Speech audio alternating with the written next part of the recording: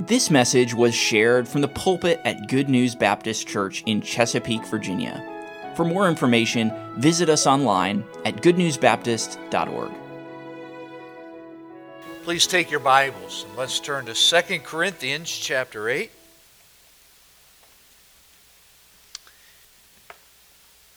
As you're turning, I encourage you again to pray for the O'Malleys. John and Kim came down with COVID in God's plan, and so we have had to alternate amend the preaching schedule, but I trust that God has used that to encourage you, to help you. My heart has been blessed through the messages that we have heard. Dr. O'Malley was supposed to preach to the Pastors Fellowship, Tidewater Pastors Fellowship, on Friday morning. And instead, Scott McCain spoke, and what a powerful message that was in the way God used it in hearts, and especially my heart. I was grateful for that message, the theme of suffering. Well, on Wednesday night, I had us look at some of these truths, and what we studied was the Macedonian model of grace giving, 2 Corinthians 8. God used the careful stewardship and the sacrifice of destitute, persecuted Christians to supernaturally, in part, their sacrifice supply the needs of Paul. Remember, he was the missionary who had preached the gospel to them, and it helped plant those churches. So now they're benefiting, though they don't have material possessions. They are blessed, they are benefiting from the work of the gospel that was done in places like Philippi, Thessalonica, and Berea. So God was using them to help this missionary, but God was also going to use them to help the needy saints in Jerusalem, that church in Jerusalem that was facing intense persecution. We get a little flavor of the persecution because there were Jews that were leaving Jerusalem and tracking these missionary teams, Paul and Silas, Paul and Barnabas, and so on. But the folks back in Jerusalem, or the Pharisees, the others back there, their work was intensifying. Some of them thought if we can end it here, it won't spread out there. And so what we see happening in the empire was magnified back home, and the Jerusalem church was really experiencing the brunt of what God was doing, Satan's reaction to that, what God was doing throughout the Roman Empire. And so what do we learn about these Macedonians? Well, I believe that they had in view, in focus, the gospel. It wasn't, we feel sorry for Paul, we feel sorry for the saints in Jerusalem, so we'll help them out. They understood we need to continue to help meet needs so that they can continue gospel ministry, just like God wants us to continue gospel ministry here. And so they were helping to supply each other's needs for the cause. The cause was not helping fellow Christians have a better life. No, it was enabling them, encouraging them so they could continue in the work. 2 Corinthians 8:3 says this, "For to their power," again, just reflecting on good stewardship, they understood that what they already had belonged to the Lord. So, for of their power I bear record, and then beyond their power, this is faith sacrifice, grace giving. They were, and what's the next word? Willing. Beyond their power. They had yielded themselves to the Lord, and now what God was doing through them was beyond what physically they could have done themselves. Now, what made them willing and enabled them to give beyond their power? Well, verse 5 tells us, they first gave their own selves to the Lord. It's easy to come to an end of a missions conference and think, well, we have some more lights to turn on. I hope this is motivational. If any motivating is going to be done, it's going to be the Holy Spirit of God. Because we can be humanly motivated, we can make commitments, but that doesn't mean those commitments will last. When they're of God, that's different. And so, even through this week, we have been reminded, and already some themes this morning reminding us, it's not who we are in ourselves. It's what God can do through us. For by grace you're saved through faith. And what's the next phrase? Not of yourselves. There isn't a single person here who can save themselves and help themselves get to heaven. It is the work of God who graciously works in our hearts, helps us understand the gospel. He works in others' lives so they come alongside us, present us with the gospel. For by grace you're saved through faith. And who does God call? All the smart people. No. Now, I get a little intimidated. My brother Rayfeld stands up here and he starts talking, and here's all the, and he's using words about technology that I'm on my phone saying, what does that mean? You know what? Oh, that's what that is. Okay. But honestly, God doesn't choose the mighty and the wise. He chooses the foolish things of this world. Why? So that through people like me, He can be magnified. So I'm saved by grace, I'm sanctified, and I serve by grace. So the Macedonian model was given for our consideration, but more importantly for our implementation. God wants us to be like them. I like what Dr. John Halsey says, grace is not bestowed so it can be stowed. We don't get all we can so we can all we get. If Christians would give themselves to the Lord, it would solve every missions problem there is. How so? Well, when God has us, He has our hearts. And the laborer problem is solved. I really wonder what it would be like at Good News if everyone where God touched his or her heart and said, go to the harvest field, would go.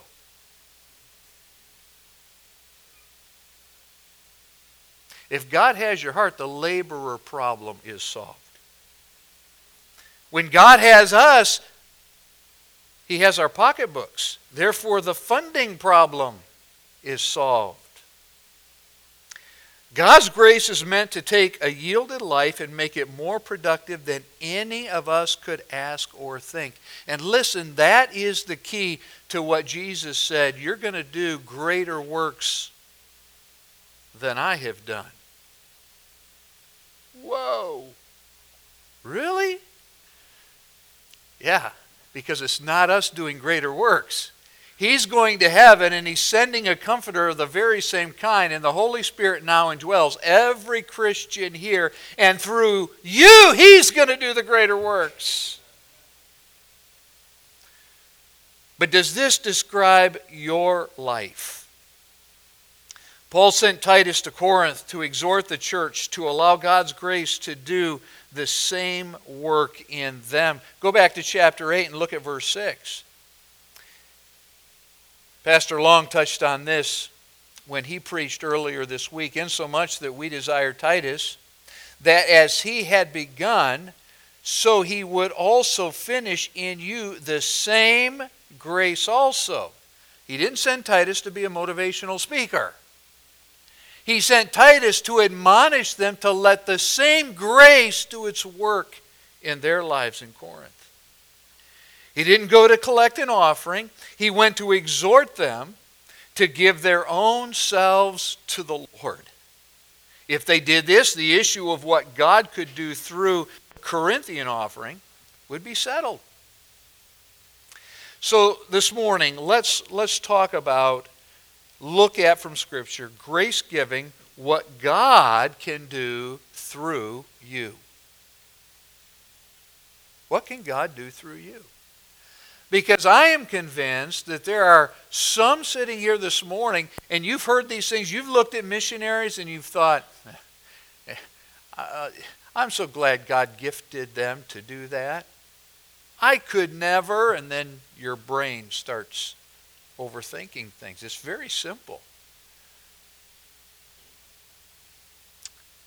God has given you His Spirit. I am amazed at a simple light and how it can cast light into a dark room.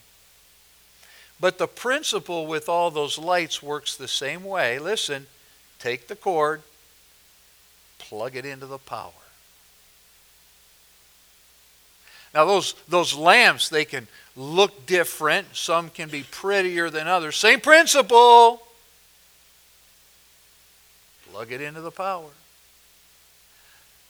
Then it accomplishes what it was designed to do. What can God do through you? Notice what Paul says to the Corinthians. I'm in chapter 8. Let's look back at verse 7 now. Therefore, as ye abound in everything, in faith and utterance and knowledge, and in all diligence, and in your love to us, see that ye abound in this grace also. Again, Pastor Long commented on the fact that the first letter that Paul wrote to this church was pretty direct and pretty strong. Of course, it was the Holy Spirit trying to speak to them. They had made many things right. And Paul is rejoicing now in what God has done through them. But now he says, you abound in this grace of giving also. Verse 8, I speak not by commandment, but by occasion of the forwardness of others, and to prove the sincerity of your love. So the apostle gives some specific admonitions about grace giving. Let's look at these quickly. First of all, he starts by saying believers are not commanded to give to this offering. I speak not by commandment. Now, I've never preached on Faith Promise and had a Christian openly say, Amen. You might be thinking it this morning, okay, it's not commanded. No, wait a minute. We are commanded to give our tithes. We're commanded to give offerings. We're told to go and make disciples. That's our conference theme. We're admonished to be faithful in the local assembly of believers, to edify. Again, this is like a team meeting.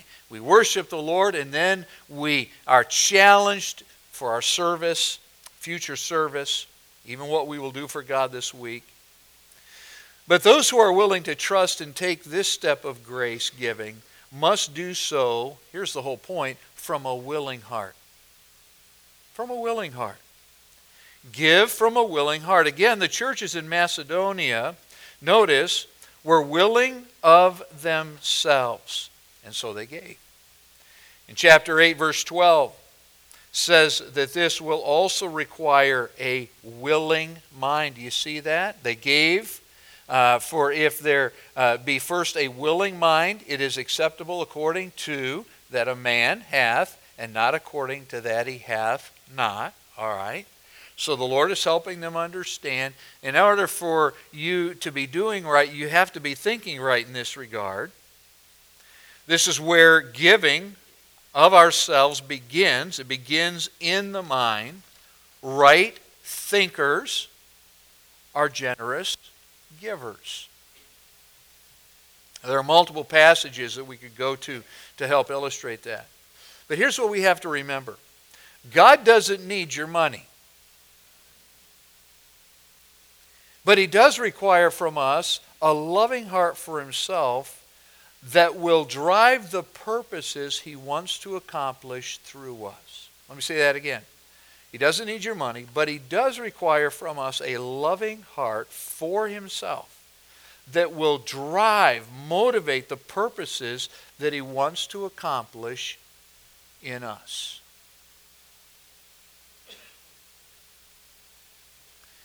Think of what could happen if our mind was set on the love of God and the fact that we should love him because he first loved us. Think of what God has done for you because God so loved the world. Just meditate. Stop and think about where you would be today if God hadn't saved you. Oh, wow. Wow. I think about our family, German background, drunks, and the things that I've shared with you in personal testimony before. If God hadn't reached in to our clan and started saving people.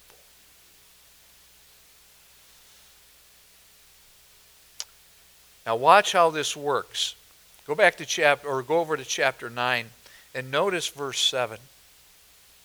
Every man as he purposeth in his heart, according as he purposeth in his heart, so let him give, not grudgingly or of necessity, for God loveth a cheerful giver. And you've heard preachers preach on this. The word cheerful means hilarious. Oh, you need this? This is exciting. Yes! And God is able to make all grace abound toward you, that ye always having all sufficiency in all things, may abound to every good work. So we're to purpose ahead of time if and what God would have us to give. Okay? The following attitudes tell us when we are giving with a heart that is right. What are the words he uses? Well, we're to be giving not grudgingly. We're not to give in to, this is the internal pressure. It's the opposite of cheerful. An unwilling heart, just going along with me in view. So let me explain this. So we talk about these faith promise commitments. We think about tithing. And there is legitimate negative motivation. All right? There is positive peer pressure. But God doesn't want that when it comes to our giving. Well, I see what other Christians do and, well, okay. No, that's grudging. And here's the problem. That attitude has me in view. If I do this, I'm denying me. I don't want to deny me.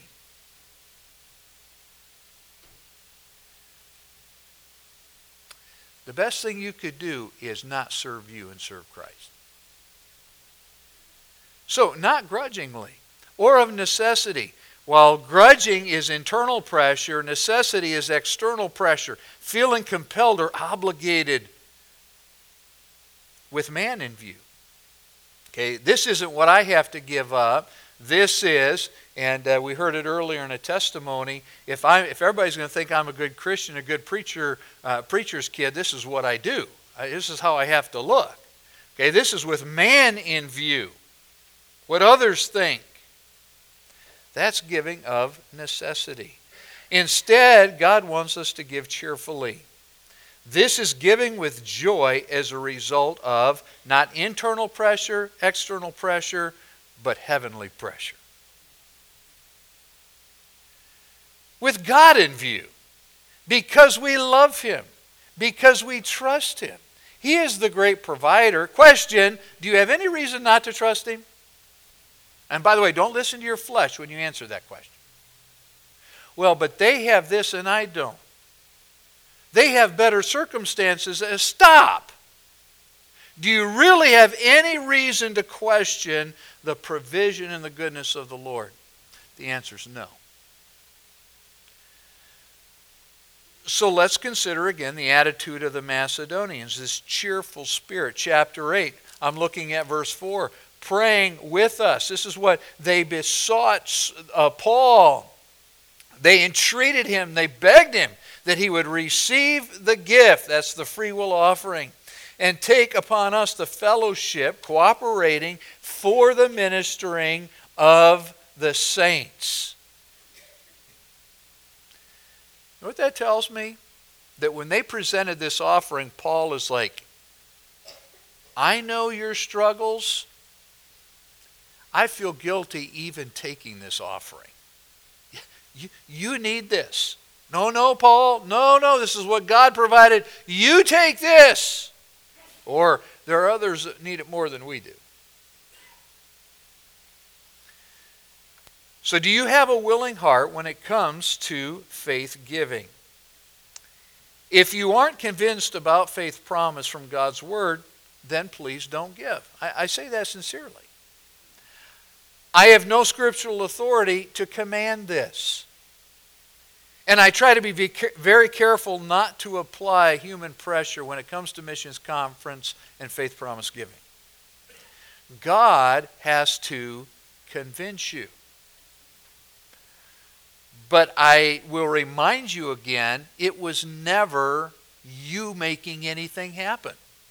Salvation, grace through faith. Sanctification, grace as we continue to trust the Lord. Call to the mission field, call to the harvest field, grace in what God is able to do. That has to be the convincement. With that said, you will not be led in any grace giving unless you first give yourself to the Lord. That's where it starts. The fact that this offering is voluntary may help you feel better if you have not committed yourself to Christ. But the next part of chapter 8, verse 8, should remove your comfort. Look at this. I speak not commandment, but by occasion of the forwardness of others, and to prove the sincerity of your what? Your love. Now again, here's where the rub is. Here's the conflict. God is working in my heart to give to missions. That may mean less for me. Whoa. Okay, so we have a love problem. Do I love Him who is the provider of all that I have? Or and is it up to me to keep some back for me? Again, this kind of giving is meant to prove the sincerity of our love. Some Christians aren't involved in missions. They don't give to missions. Our Savior sees this for what it is. I've been raised in churches like this, have pastored churches like this, and in every church there are some who do nothing year after year after year for missions. They're not a missions conference. They don't give to missions. Now, that's not advertised, okay? Again, we don't want human pressure. But here's the pressure from the Lord. There is a love problem. When we claim to be saved, but we're unwilling to be involved in helping others know how to be saved. So this brings us to another important point about grace giving. A point that logically follows giving from a willing, loving heart. And that is, we should give with a willing heart, but ultimately, we should be giving from a worshipful heart. Again, chapter 8, look at verse 9. Ye know the grace of our Lord Jesus Christ, that though He was rich, yet for your sakes He became poor, that ye through His poverty might be rich. Now, grace is from God. But here's what's amazing to me. When Jesus came to this earth, became flesh, He did not have a sin nature. He was born of a virgin. But He still had human flesh. What does your New Testament tell you about the flesh? Nothing good about it. So Jesus could be and was tested in every point as we are, yet without sin. Same flesh. He relied on grace enablement too. Now stay with me. If He did not have to depend on the Holy Spirit for grace, then at his baptism, the dove coming down, the Lord going forth in that strength to be tempted, and then his entire earthly ministry. None of that really means much, but he had the same flesh, listen, and he depended on the Holy Spirit as an example to you and me. And through that grace, what did he sacrifice? Everything. And you're going to see this in the text. The fact that Jesus gave himself to save us should impact our giving of ourselves and then our substance so that others could be saved. So let's look at the example of Christ. This answers the question how Jesus did what he did. It was grace enablement. It also answers the motivation question of why Jesus died for us. He went to the cross out of love for his Father and for us. He's our perfect example. How far did grace enable him to go? Let me ask you a question, and you already know the answer, so it's rhetorical. Has anyone here ever been under so much pressure physically that you literally sweated blood? Don't answer. I never have. I've had some anxious moments. I think, and this is sanctified speculation, as Dr. Mark Minnick puts it sometimes, I think what we see when Jesus sweated blood, you see the divine nature and the human coming together at the same time. As God, what did Jesus know in the flesh? Everything.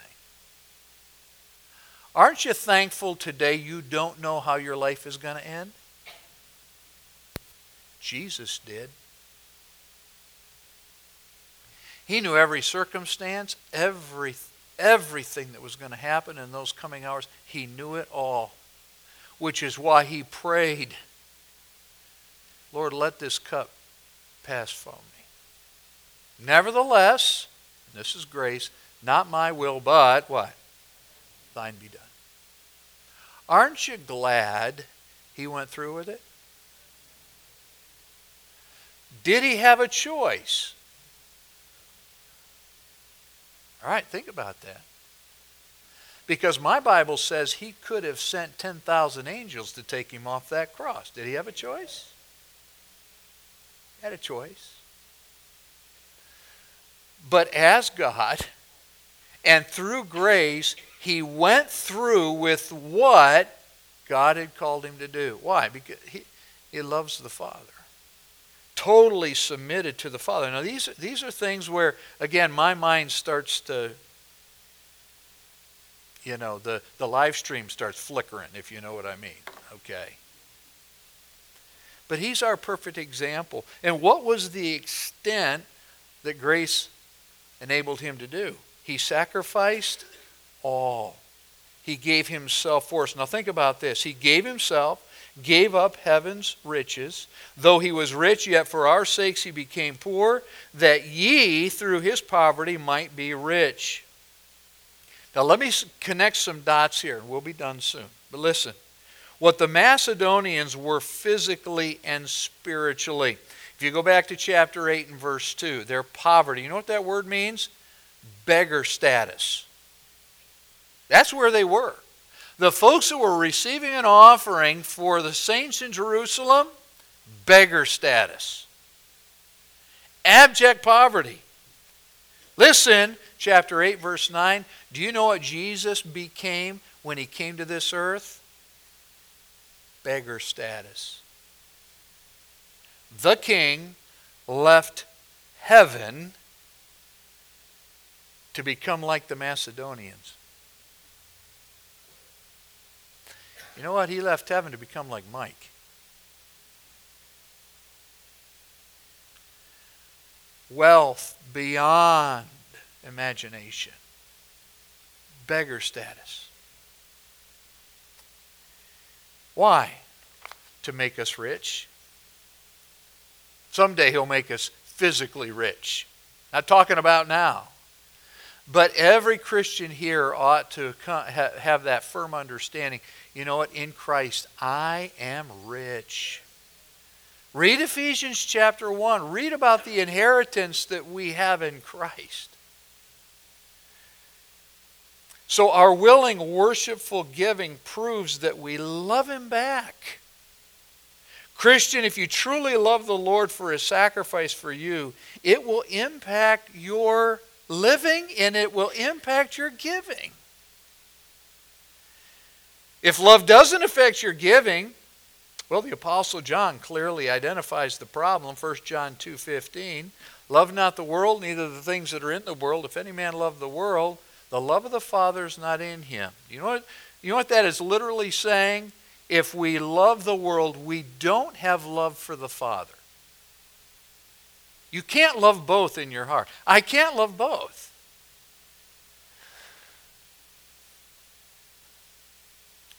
So if you love the things of the world, you'll be committed to giving to yourself. And you won't take giving to God seriously.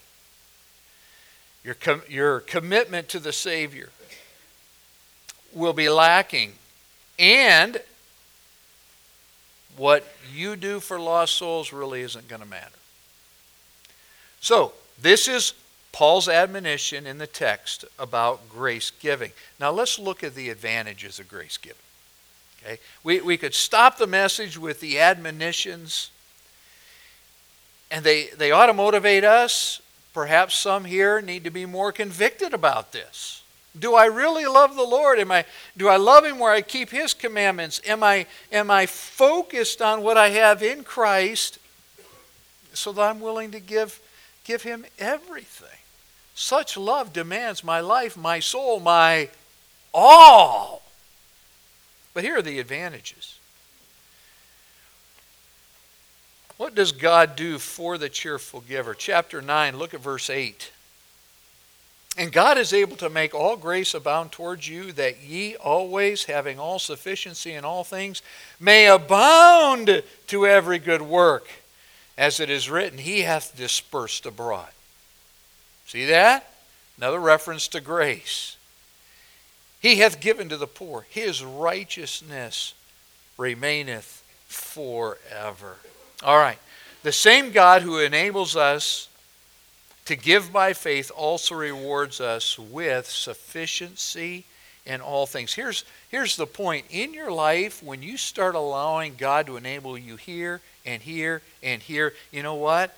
You're going to find He is sufficient. He'll enable me for everything else that I need to do, including the ability to abound in every good work. Now, what are those good works? Look at verse 9 again. He hath dispersed abroad. Speaking of seed or other resources that we sow with full and open hand, it's the Lord's. He that soweth sparingly will reap what? Sparingly. He that soweth bountifully, here's the idea, open hand, will reap bountifully. When we first give ourselves to the Lord, all of our material possessions then are viewed in light of how He might use them for Himself. I didn't bring anything into this world. I'm not taking anything out. Everything I have is from Him. So I ought to use it for Him, for what really matters and is eternal. He's dispersed abroad. Again, I know that Paul here is referring to these Macedonians, what they're experiencing, about what any believer can experience who gives themselves to the Lord. Notice next, He hath given to the poor. That word poor, here's our Greek word again. Even if we are at beggar status, through the one who became beggar status for us, we can give generously to others who are in beggar status. I almost feel like I ought to repeat that. He became poor to help those of us who are destitute spiritually. And even physically when we're destitute, when we know Him, we've been made rich by Him. As we depend on Him, what will the Lord do? help us out of our beggarliness to be able to generously help those who are at beggar status. He hath given to the poor, and then his righteousness endures forever. In light of all of this, lay not up for yourselves treasure on earth, where moth and rust corrupts, thieves break in and steal. Yesterday I was mowing a lawn. My wallet fell out. I didn't see it, and the mower got it.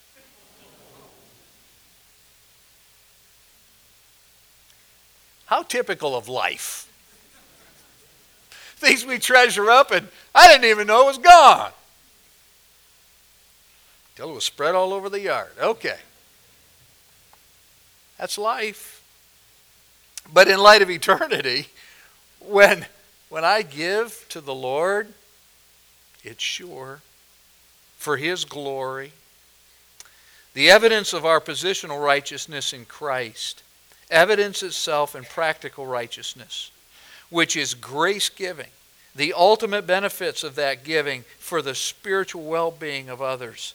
It's eternal. So quickly, let me just say this. How do you read the prayer letters we get from our missionaries? How do you read those? What's your mindset? When I read that the Benders in the church in Eyemouth in Scotland recently saw 2 people saved, I should be thinking, God allowed me to give to enlarge His family in heaven because folks are being saved in Scotland. And as I give to missions, my righteousness, meeting my obligations to God, that has earned reward that will endure forever. So in heaven, I get to be with those people. In light of eternity, we're going to all know each other, first name basis. It's going to be awesome. But the fact that I was willing to love the Lord enough to let Him work through me, grace giving, to support a missionary in Scotland so that folks there could be saved. In heaven, eternal reward. My righteousness in Christ, their righteousness in Christ, and all of us there enjoying our inheritance because of Christ. That's the way we ought to view this. I get to be a part of something that is global, eternal. Now, in the context, I believe the advantages of God's blessing is for individuals and for churches. I hear many positive comments about good news, and it encourages my heart. Here's what encourages my heart, though. We all get to reap the blessing of Christians in this church family, in this assembly, who are letting the grace of God work through them to change them and to support missions. We all benefit from that. The point is, you need to be a part of that. You're the church. But as I look at these texts, chapter 8, verse 1, Paul isn't just speaking about an individual Christian here or here or here. Now, the missionaries will tell you they're thankful for Christians like that because they have individual supporters.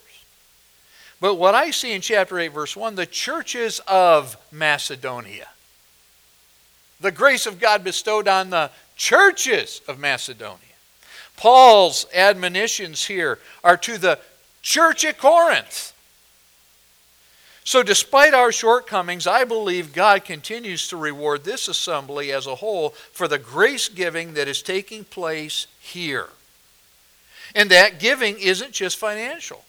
This church is committed to giving towards physical needs, that doors might be opened to the gospel. And so that fellow Christians who struggle physically, paying bills and so on, might be able to stay in the work and contribute to the cause. By the way, that's why sometimes we really struggle with benevolent needs when Christians are there to take, but they're never involved in the work. Shouldn't be that way. So will you allow me to conclude with a personal testimony? Over the years, the Aschers, and I don't like doing this, I'm uncomfortable with this, but I hope this will encourage you. We have had financial setbacks. I believe every Christian should be saving money. It's part of being good stewards. But Renee and I at times would jokingly say that we thought God was against us having a savings account. Because every time we save some money, some necessity drained the account. How many of you ever been there? Oh, okay, all right. 11 children had a part. Just saying. All right. But looking back, through those tough times, God enabled us to practice grace giving. And the oil and the meal never ran out. Do you want to know the best part? Through it all, we've had always what we needed. But that's not the best part. Through it all, God has grown our faith. We know we can trust Him as He keeps providing, and as we trust Him by grace giving, He continues to give that so we can give to His work. And we're excited. We don't have much, but there's great reward because of what He's provided. Faith promise, giving isn't commanded by God, but what God can do through your grace giving cannot be measured. The advantages far exceed anything that we could ask or think. So let's follow Jesus' example. Let's be willing and worshipful in our hearts. And let's watch grace work. Father, thank you for the example of the Macedonians. Lord, once in a while, well, in the Old Testament, we read about wealthy people. In the New Testament, there are a few, like Philemon. But Lord, the reality is, a lot of us are beggar status when it comes to what the world has. As we live each day depending on you for your provision, and yet in Christ we are so rich. And so, Lord, I would ask now that you would work in our hearts. That, Father, we would be willing to trust you by grace, acknowledging our own weakness, our own insufficiency, so that we might learn what it is to be sufficient in you in all things. Pray these things now in Jesus' name. Amen. Thank you for listening. If you have questions about your relationship with God, or you would like to know more about the ministry of Good News Baptist Church, you can visit us online at goodnewsbaptist.org or call us at 757-488-3241. We trust your heart was challenged as you listened, and we want to encourage you to share this message with others. May the truth of God's Word be your guide as you strive to follow Christ and make Him known to others.